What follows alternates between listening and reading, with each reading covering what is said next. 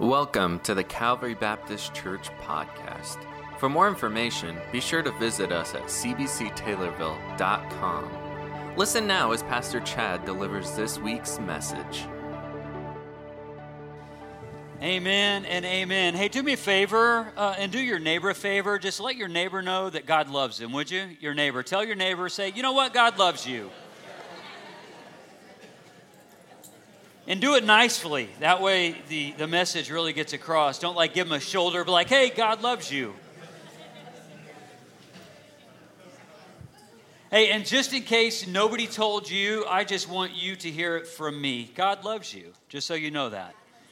He does love me. He does. And it's great knowing that's a fact. And that God is so endearing and so caring in the way that he just not only provides, but that he just is.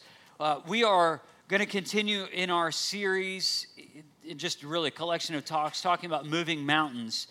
And just, I know that there's some anticipation still, now that we're a couple weeks into the series, but I just know and believe that you are right on the edge of your seat, and that your faith puts you right on the edge of your seat because you're anticipating, you're waiting, you're wanting God to move and do something mighty, and maybe even answer the prayers that you've been praying and petitioning God for a long time about.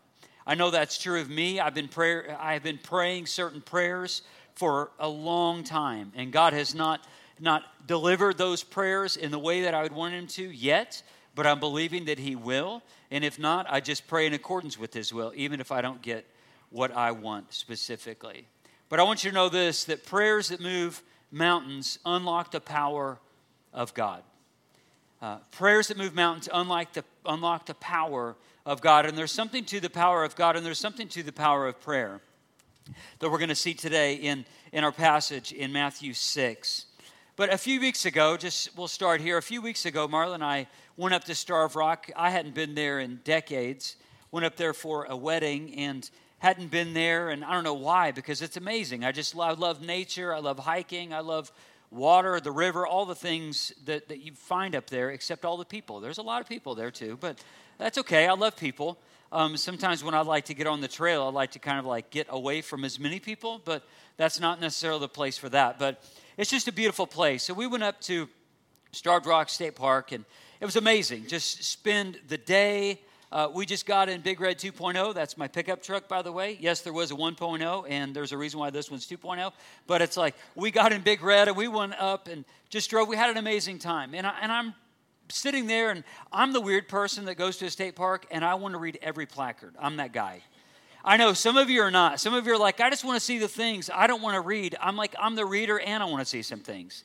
So I'm looking at these placards, and then Marla, she'll read some of them, not she doesn't weird out on them like I do. So I'm wanting to read them, and she's ready to move on, and I'm doing one of these numbers and, trying to catch all the details. But it's amazing to me all of the significance that it's happened there with Native Americans and all of that at Starved Rock, and just the bad things that happened there too. But I was even amazed as I'm walking down the trail/boardwalk, which is that trail, and then looking at all of the sandstone bluffs, and I thought, wow, that is just so weird, because on the other side, it's pretty much as flat as can be, and then there's the Illinois River, and then you have these bluffs. So then, because me being the person that I am, I did a little bit of a deep dive as to what caused them, and it was Illinois River, and ultimately it came down to two things, two very powerful forces on earth, one of which is wind, and one of them is water. Really kind of a blah, really? Oh, that created everything, and it shaped everything. And then, of course, the glaciers and the ice age that happened after the flood of Noah in Genesis 6 and all the significance. And I kind of brought me, I've been thinking about that because we did this weeks ago. I thought about that and as it pertains to this series, and I thought, you know what? Wind and water are some just powerful forces on earth, and they just are. And they've done some amazing and also catastrophic things. But the most powerful, the mightiest force is when a follower of Jesus Christ prays in the mighty name of Jesus. That is the most powerful force on earth. That is not only the mountain moving force that in just some metaphorical way, but also in a deeply spiritual way, that God has a way when His kids pray in accordance with His name and in accordance with His will to make certain things happen here on earth that you would think only happen in heaven. We're going to see more of this next week, but we're going to do a deep dive into that this week as well. So Matthew 6, verse 9. Week 1, we just kind of mapped out, hey, don't pray like hypocrites. Don't just pray in public if you're not praying in private. Don't just use a bunch of words, and don't just babble on and on and on and on and on and call that prayer. Last week we talked about, we're just reminded of who we're praying to. It's our Father in heaven. It's not just ours. It isn't just my walk with God. It's our walk with God, that we're all family. If we're in Christ, we're all brothers and sisters in Christ. Of course, those of us who are not Christians, you're not in Christ. You're not in the family of God. You're outside the family of God. If you're here, if you're listening, and that's you, you're welcome here. But we're not all children of God. We're just not all children of God. That's just a simple fact. Those of us who have a walk with Jesus Christ are children of God, and God invites us to pray in the mighty name of the Father. And we talked about this last week, our Father in heaven. This week, we're going to jump into right in the middle part of verse 9. This then is how you should pray, our Father in heaven, hallowed be your name.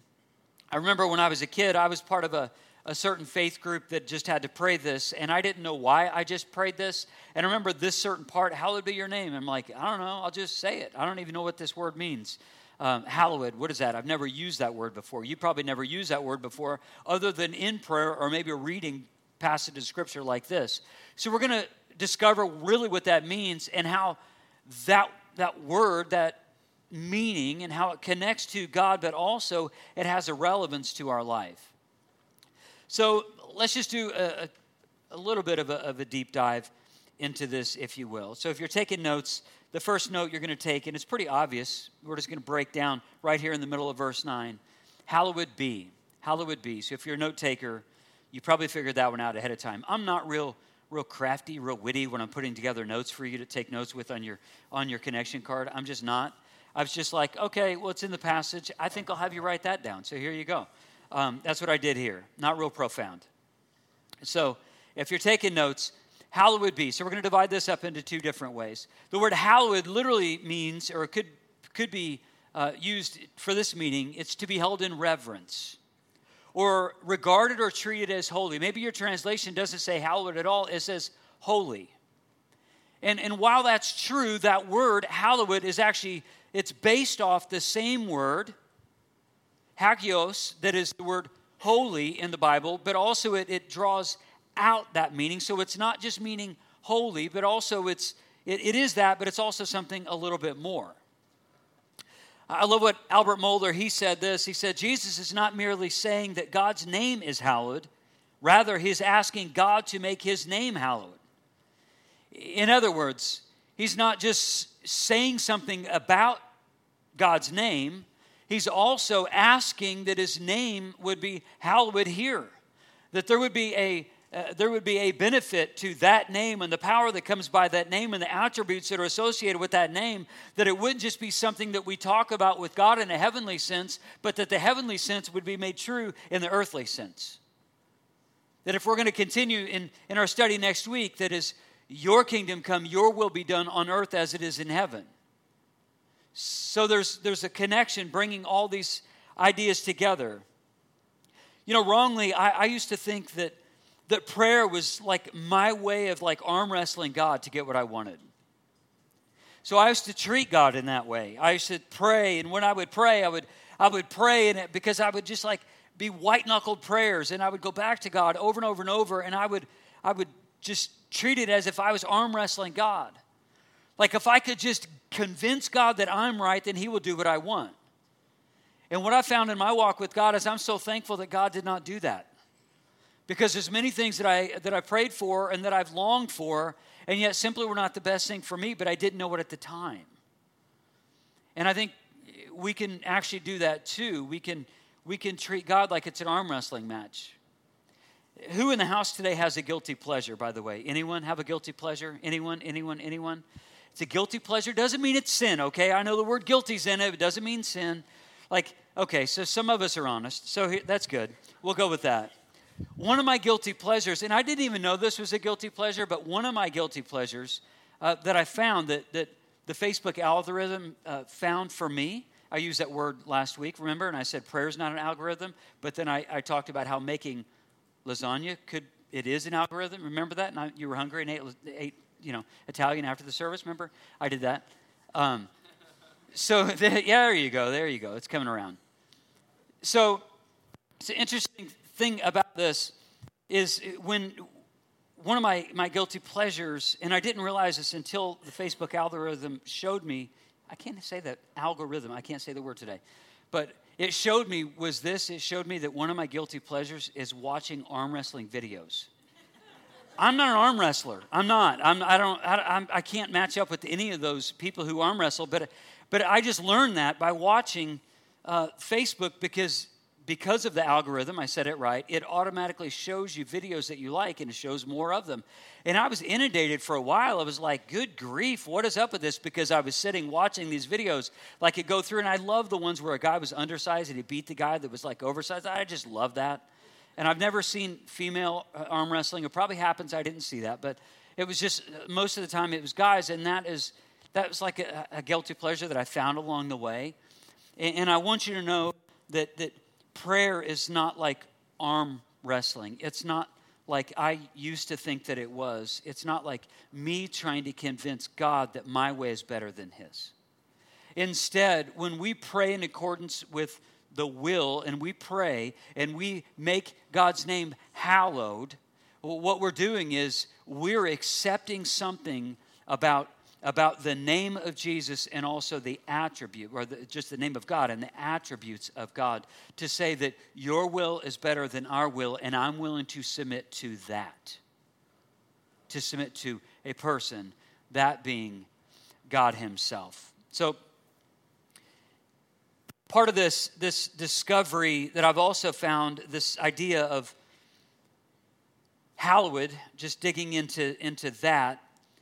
It's a complicated Greek word, but it is connected to the Greek word hagios, which I talked about earlier, which means holy, and some of your translations say that. And although I know that seems like something that's irrelevant to our life, I want you to know that we do these sorts of things all the time. We just don't tag that word into it. Like, for instance, to be hallowed is to be set apart. So it's to have reverence for something, and it means that you're setting something apart, or something is set apart, or it's different, or it's distinct.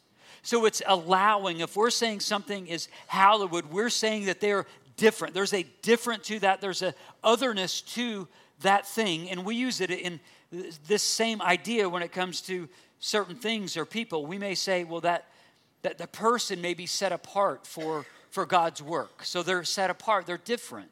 We may even use that of somebody who, not even in ministry, but just somebody whose walk with God is just marked. And I've been around these people who are not even in ministry, but you just look at them and you say, whoa, that person is just marked by the Spirit of God. They just have the Spirit of God. There's an otherness to them. They're set apart. There's a difference within them. That's the holiness of God coming through their lives. This idea of setting them apart. In the Old Testament, the temple was a place that was hagios. It was holy. It was set apart. It was different. An altar within the temple. I did a deep dive on this several weeks ago. It was the same. The priest who would go in to offer those sacrifices. You could go into the book of Hebrews and see this for yourself, of just this special place. You could also go into Leviticus. You could also go into Deuteronomy and see the special place that the priest had, because they were hagios. They were set apart. They were to be different. They weren't just milling amongst the people. They were set apart for God's special purpose.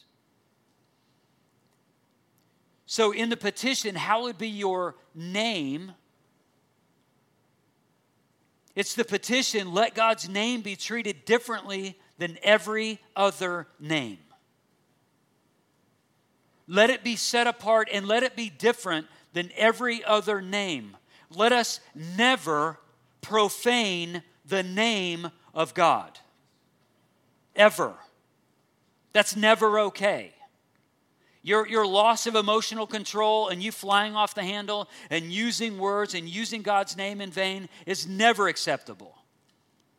And any time that happens, that is at a moment in time where you need to confess that as sin before God, and you need to repent of that before God, right in that moment. Not letting that sin bake into you or getting comfortable with that sin or any other sin for that matter. But the name, if we're in the person, so it's not only the name of God, but also the nature of God that is hallowed, that is set apart. So the name and the nature and the character and the personality of the person of Jesus of God is hallowed, is set apart, is different, it's marked. There's something special. There's an otherness. And yet amazingly, the God who sustains and created the whole universe also wants a connection with us. It's amazing to me. Is it amazing to you? That God would care about some kid who early years grew up in Colton. It wasn't even big enough to be a city. It's the village of Colton, where I grew up. To think that God would just want to speak to me. And then compounding that with all the bad things that I've done and the sin that defined my life for so many years.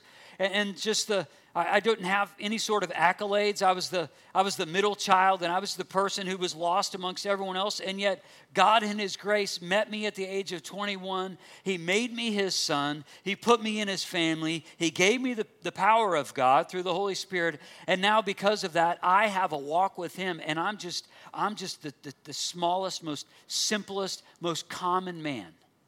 And you may identify with some of the things or all of the things that I just said. And it's just amazing to me personally that God would want something to do with me, but I know that He also wants something to do with you.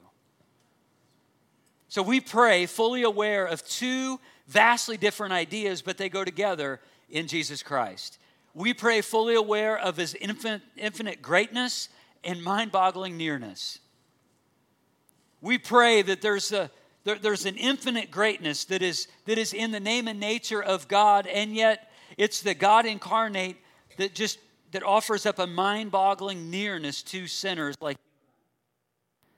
And to think that Jesus, I realize we celebrate this at Christmas, and it also gets lost in the tree and the gifts and all the other things and good food and family. All those things are good things, but they're not to trump what it is that Christmas is about. That, of course, being the birth of Christ. But it's like that. We celebrate Christmas, the incarnation of God here on earth. That God come to earth, Emmanuel, God with us. It's that mind-boggling nearness.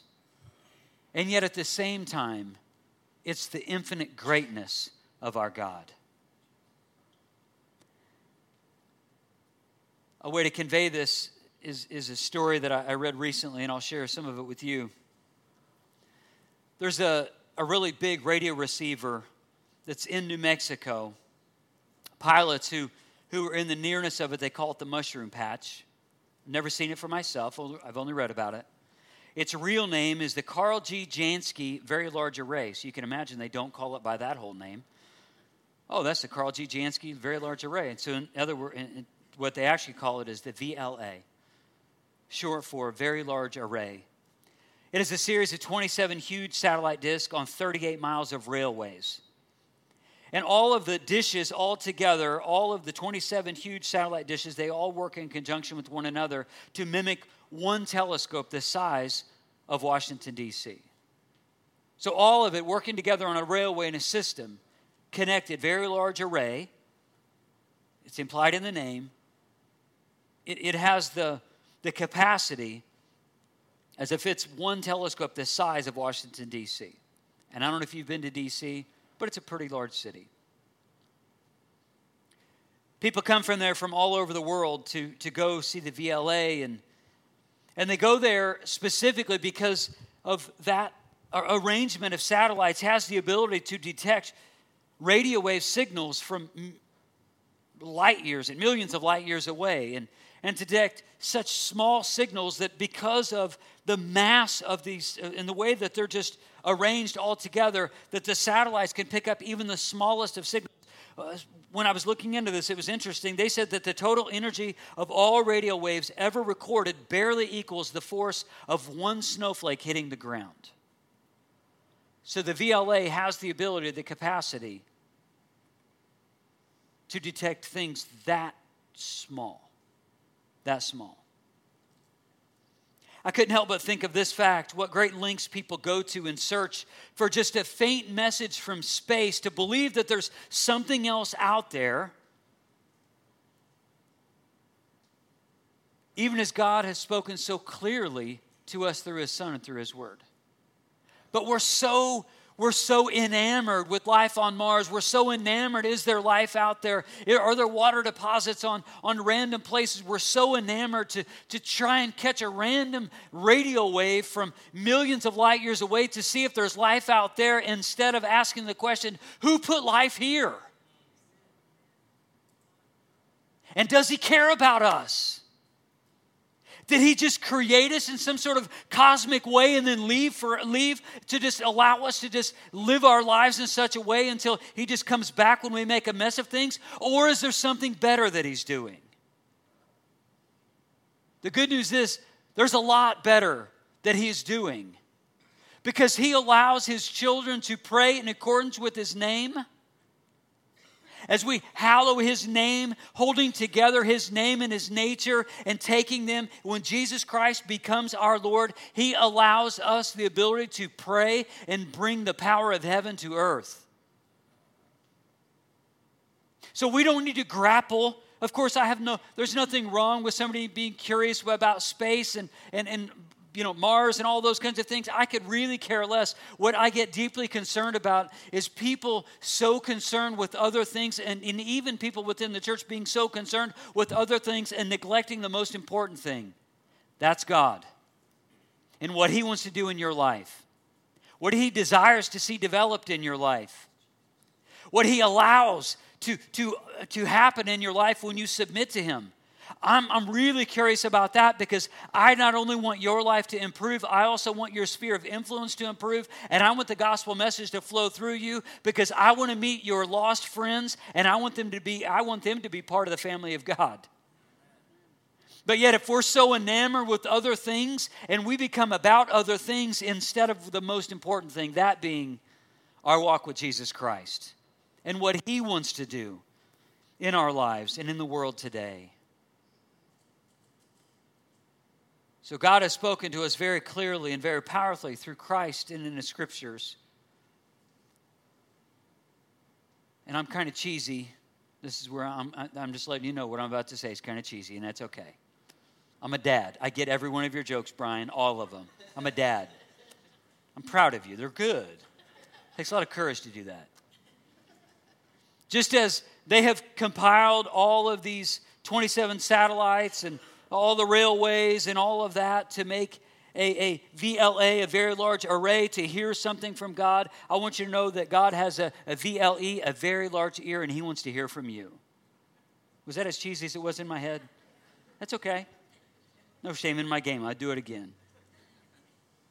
When we talk about the name and nature, I want to dig into this too. We talk about Jesus Christ. And some of you, and this is no fault of your own, you actually may think that Christ is Jesus' last name. It's true. I'm not even trying to be funny. Some people think that. That's not Jesus' last name. We know nothing of Jesus' last name. All we know is Jesus' earthly name was Jesus. And we also know that word in Hebrew is Yeshua, which is translated, and you may see this in the Old Testament too, translated into English, Yeshua is translated into Joshua, which is a very common name biblically. It's very common, Old and New Testament, because Joshua was the hero of the Old Testament. So we tend to name, in their culture and in ours today, we tend to name people after other people who were significant in the world. And Joshua was amazing, great military leader. I'm going to preach on him in a couple weeks on Father's Day, but it's like he was an amazing guy, right? So Jesus is the personal name, but Christ is actually his title. So it's a connection between the name and nature of Jesus together. Jesus, personal name, Christ being title, also meaning the anointed one or Messiah. Of which in the Old Testament there are hundreds of prophecies actually pointing to Jesus that would be fulfilled in Jesus, some of which have already been fulfilled. We're still waiting for Jesus to fulfill some other ones, messianic prophecies as that terminology goes. But Jesus and Christ. So his name and nature are together. Just as it says that I put on the screen. Christ is his title, meaning that he was sent by God, divinely appointed to be the deliverer and king of his people. To not put myself on the level of Jesus, because that would be foolish, and we all know that's not true. But I'll just use an example of myself to convey this point, just to clarify it, just in case you're confused. So for me, my personal name is what? You know me. My name's Chad, okay? You're like, Chad? I'm like, oh, you're embarrassed to know me. I got it now. I got it. Right? My personal name is Chad, of course. But my title is I'm the pastor at Calvary Baptist Church. Right? So that's just strictly my title. And somebody had the title before me, and somebody will have the title after me, and just continue until Jesus returns. Like somebody's going to have the title here of being the pastor of Calvary Baptist Church. But so there's title and then my personal name. But then if you were to say Pastor Chad, you're identifying my title with my personal name. So when we say Jesus Christ, we in one sense are honoring the nearness of God and also the hallowedness or the otherness of God. Him being the Messiah. Jesus being personal, Christ being the Messiah, the anointed one.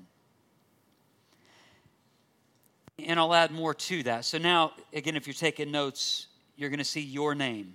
Again, not complicated. Used a couple different illustrations from the Old Testament. I love to do this. I love the Old Testament.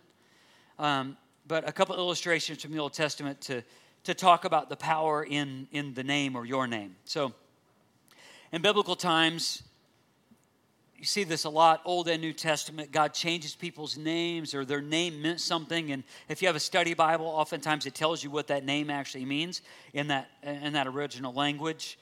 So we're going to add to that, but we're going to start here. In 1 Samuel 18:30, this is what the passage says. Then the commanders of the Philistines came out to battle, and as often as they came out, David had more success than all the servants of Paul, so that his name was highly esteemed. So David had a good reputation. David had a better reputation than Saul. Saul, the first king, he's the king they all wanted. He stood head and shoulders taller than everybody else. And the people of God, not having big faith, but having small faith, they looked at Saul and said, he's bigger than us.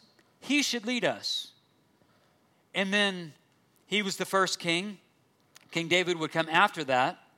And notice, again, in this passage that's right on the screen, then the commanders of the Philistines came out to battle, and as often as they came out to David and had more success than all the servants of Saul, so that his name was highly esteemed. In other words, they looked at David as if he had a good reputation, because he had a good reputation with the people. He had behaved himself more wisely than Saul or Saul's servants, and the people noticed. Some of your translations, it may say esteemed, and some may say well known. And it's not necessarily talking about fame. It's just talking about something having a good name. We use this terminology too. When we say something like, that person, they just have a good name here in town. Oh, I know who his dad was. His dad, he had a good name here in town. He took care of people. Maybe he was a business owner. Maybe he served the city well. Maybe he worked in city government or whatever the case may be, or she worked in city government, she ran a business, and it was like, she has a good name in town. They have a good name in town. That last name means something here in town. Well, when we say those kinds of things, what we are saying is they have a good reputation. And it also means that name stood for the character of the person being revealed. So when we're praying, hallowed be your name, we're hallowing the name, but we're also saying that the name and the nature of God are one. And we are exalting both. Another illustration biblically is from Exodus. I'll set it up briefly and just say this, that Moses was having a discussion about God, about God's glory, because he tended to be a reluctant leader at times. He needed to be reminded over and over and over of God's presence and God's power, because he felt himself, and I understand this at a personal level, he was, at times, he didn't feel himself worthy of the call that God put on his life. He didn't feel worthy, like that he couldn't fulfill the task at hand. So God, several times, and by bringing not only God himself, but also by people, would show him certain things to add into Moses' faith and confidence. This is one example. In Exodus 33:18, Moses says this, "Show me your glory, God."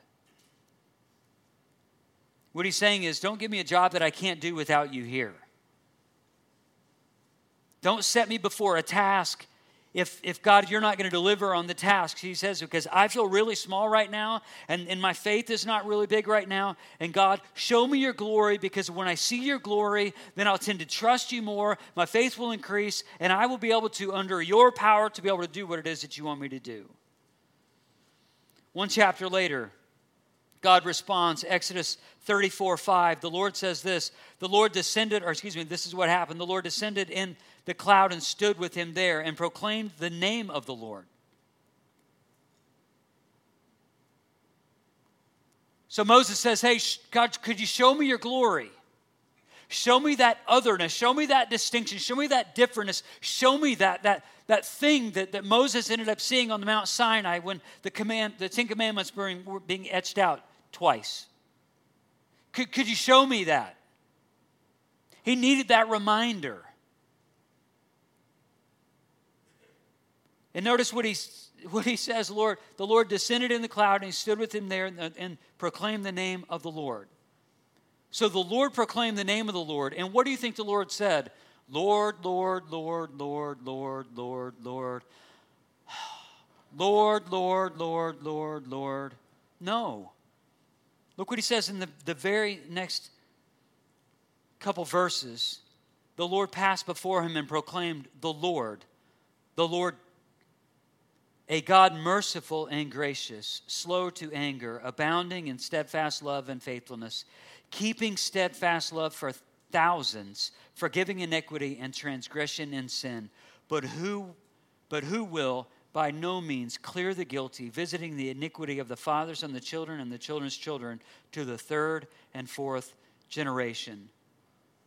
So you see in this passage the name and the nature of God being woven together again. So he doesn't just say, Lord, Lord, Lord, Yahweh, Yahweh, Yahweh, Yahweh, Yahweh. Instead, he says the Lord twice, and then he shows certain attributes, divine attributes of God, because God's name and nature are to be hallowed and set apart and distinct. In other words, the name of God is a merger of all his attributes, and all that God has been and all that God is has been embodied in his name. Psalm 9:10 says this, let this word wash over you. Those who know your name will trust in you, for you, Lord, have never forsaken those who seek you. See, those who really understand his character will trust him, and they will naturally hallow his name. This will become something that just naturally comes through you, though it is supernatural through the power of God, but it will just naturally flow through you if you have a walk with God. So this isn't something that's just complicated just because it's a word we don't use. This is something that the Spirit of God wants to draw out of all of us. God is holy, and God came near. Jesus was touchable and relatable and transcendent and real. Did you know that? Jesus was touchable and relatable and transcendent and real. If you're taking notes, that's on your card as well. He was touchable. He was real. People saw him. He wasn't a figment of people's imagination. People saw him. He touched them, and they touched him. He was touchable. He was relatable. And yet at the same time, he was transcendent, and he was also very real. He is very real. Not just then, but also now. Which it makes this part all the more amazing to me. John 16, 23 and 24.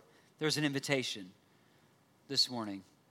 This is after Jesus' death, burial, and resurrection. Jesus said this, "In that day, you will no longer ask me anything. I tell you the truth. My Father will give you whatever you ask in my name. Until now, you've not asked for anything in my name. Ask and you will receive, and your joy will be complete." So there's an invitation. He says, in that day. In other words, there's a day that's coming. There's going to be a day when the Holy Spirit is released. And you could read about this yourself in Acts 1:8. And then also it's fulfilled in Acts 2. And you can see when the Holy Spirit comes at the day of Pentecost, and the Holy Spirit has had a significant difference in the world and amongst people's lives from that moment on. And Jesus is pointing to that day, and he says, "And in that day, you will no longer ask me anything. I tell you the truth, my Father will give you whatever you ask for in my name." And Jesus is saying, there is going to be a day that I'm gone where you're not seeing me face to face. That you can use my name, because when a child of God uses the name of Jesus, they're also given authority. They're authorized to use that name. Because when we pray in the name of Jesus, as a child of God, we have been given divine access to the power of God through the name of Jesus and the person of Jesus. Access. And there's power in this name. I'm almost through, but I'll share this story. It's worth telling. There was a family that was watching the movie Lord of the Rings. They were watching in the movie theater, so you know this was a time ago. And as they're sitting watching the movie, a teenage boy stopped breathing right in the middle of the movie. Just stopped breathing. You can imagine the chaos. Father looks over and he sees his son not breathing. He doesn't know if he's choking. He has no idea what's going on. But it's not going away, and his son's not breathing, and he doesn't know. So now there's a stir. They turn the lights on. They shut the movie off, and now everybody in the whole room is just in a sense of pandemonium, and they're like, they don't know what to do. People who are far away and maybe a little bit afraid to engage for various reasons, they could just hear the father, David's father, pleading for David's life. Just pleading for his life. Pleading for him to start breathing. He was yelling, "David, breathe! David, breathe!" Over and over and over. As the movie stopped, a Christian man by the name of Norm, he came up right over David and he put his hand on David in an act of faith. And he said these words, and these are not magical words. These aren't words of sorcery. There's power in the name of Jesus when somebody's authorized to use the name of Jesus. And he prays this. He says, "In the name of Jesus, breathe." and David came back to life. Right in a movie theater. Yes, praise God. So people ask questions, does God still do miracles? Yes, he still does miracles. And I'm still believing and hoping and praying for my own miracles and for the miracles for some of you on your behalf, interceding for you. And I tell you that story to encourage you in your faith. There's something special when we use, not in a personal, selfish way, but when we use the name of Jesus because we're authorized to do so, when we use that name, that's the name that is above every other name, and that is the name by which we can access the power of God when we pray in accordance with His will. Would you stand?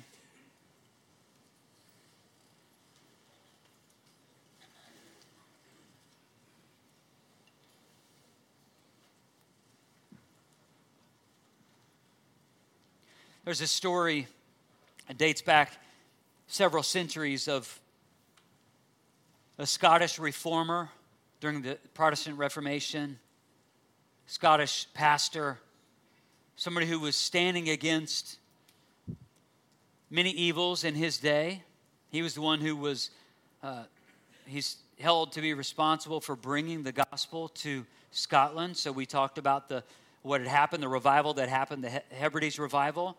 The gospel made it to Scotland in a more pure way because of the ministry of a gentleman by the name of John Knox.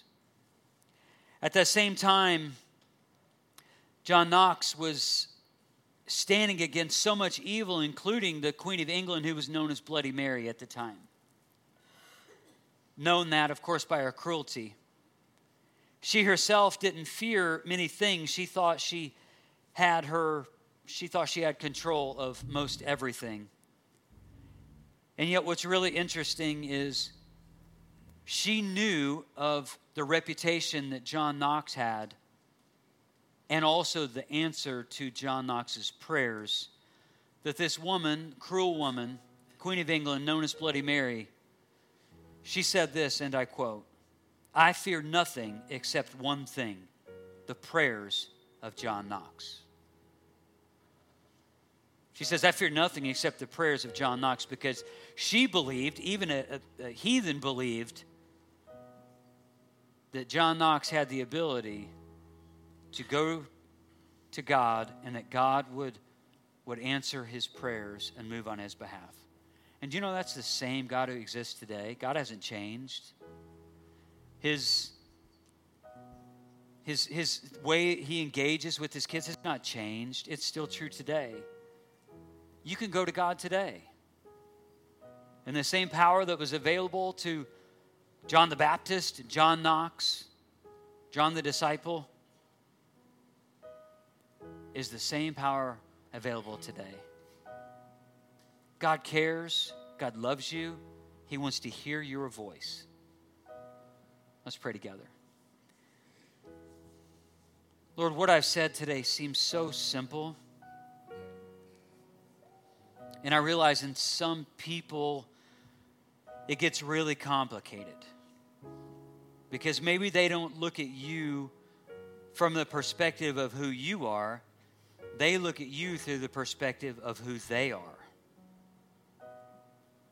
So Jesus, allow us to hold dear to the hallowedness of your name in this moment, to not look at ourselves and our insufficiencies and our weaknesses and our past and our addictions.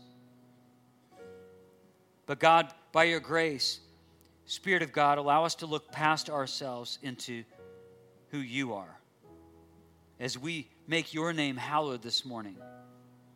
God, maybe there's somebody here today who just needs to come forward and just pour out their heart to you.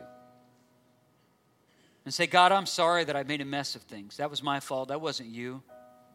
Maybe somebody needs to confess and repent of some things. Maybe somebody else just has a prayer that they've just been, maybe they've even been tempted to just give up on because they prayed it for so long. And God, maybe they need to respond today. just doubling down and say, God, help me to have the faith to keep praying and petitioning you. I haven't seen the result, but I believe, God, that you are still one who brings results. God, move in the only way that you can and the way that you promise, as we keep your name hallowed today. Amen.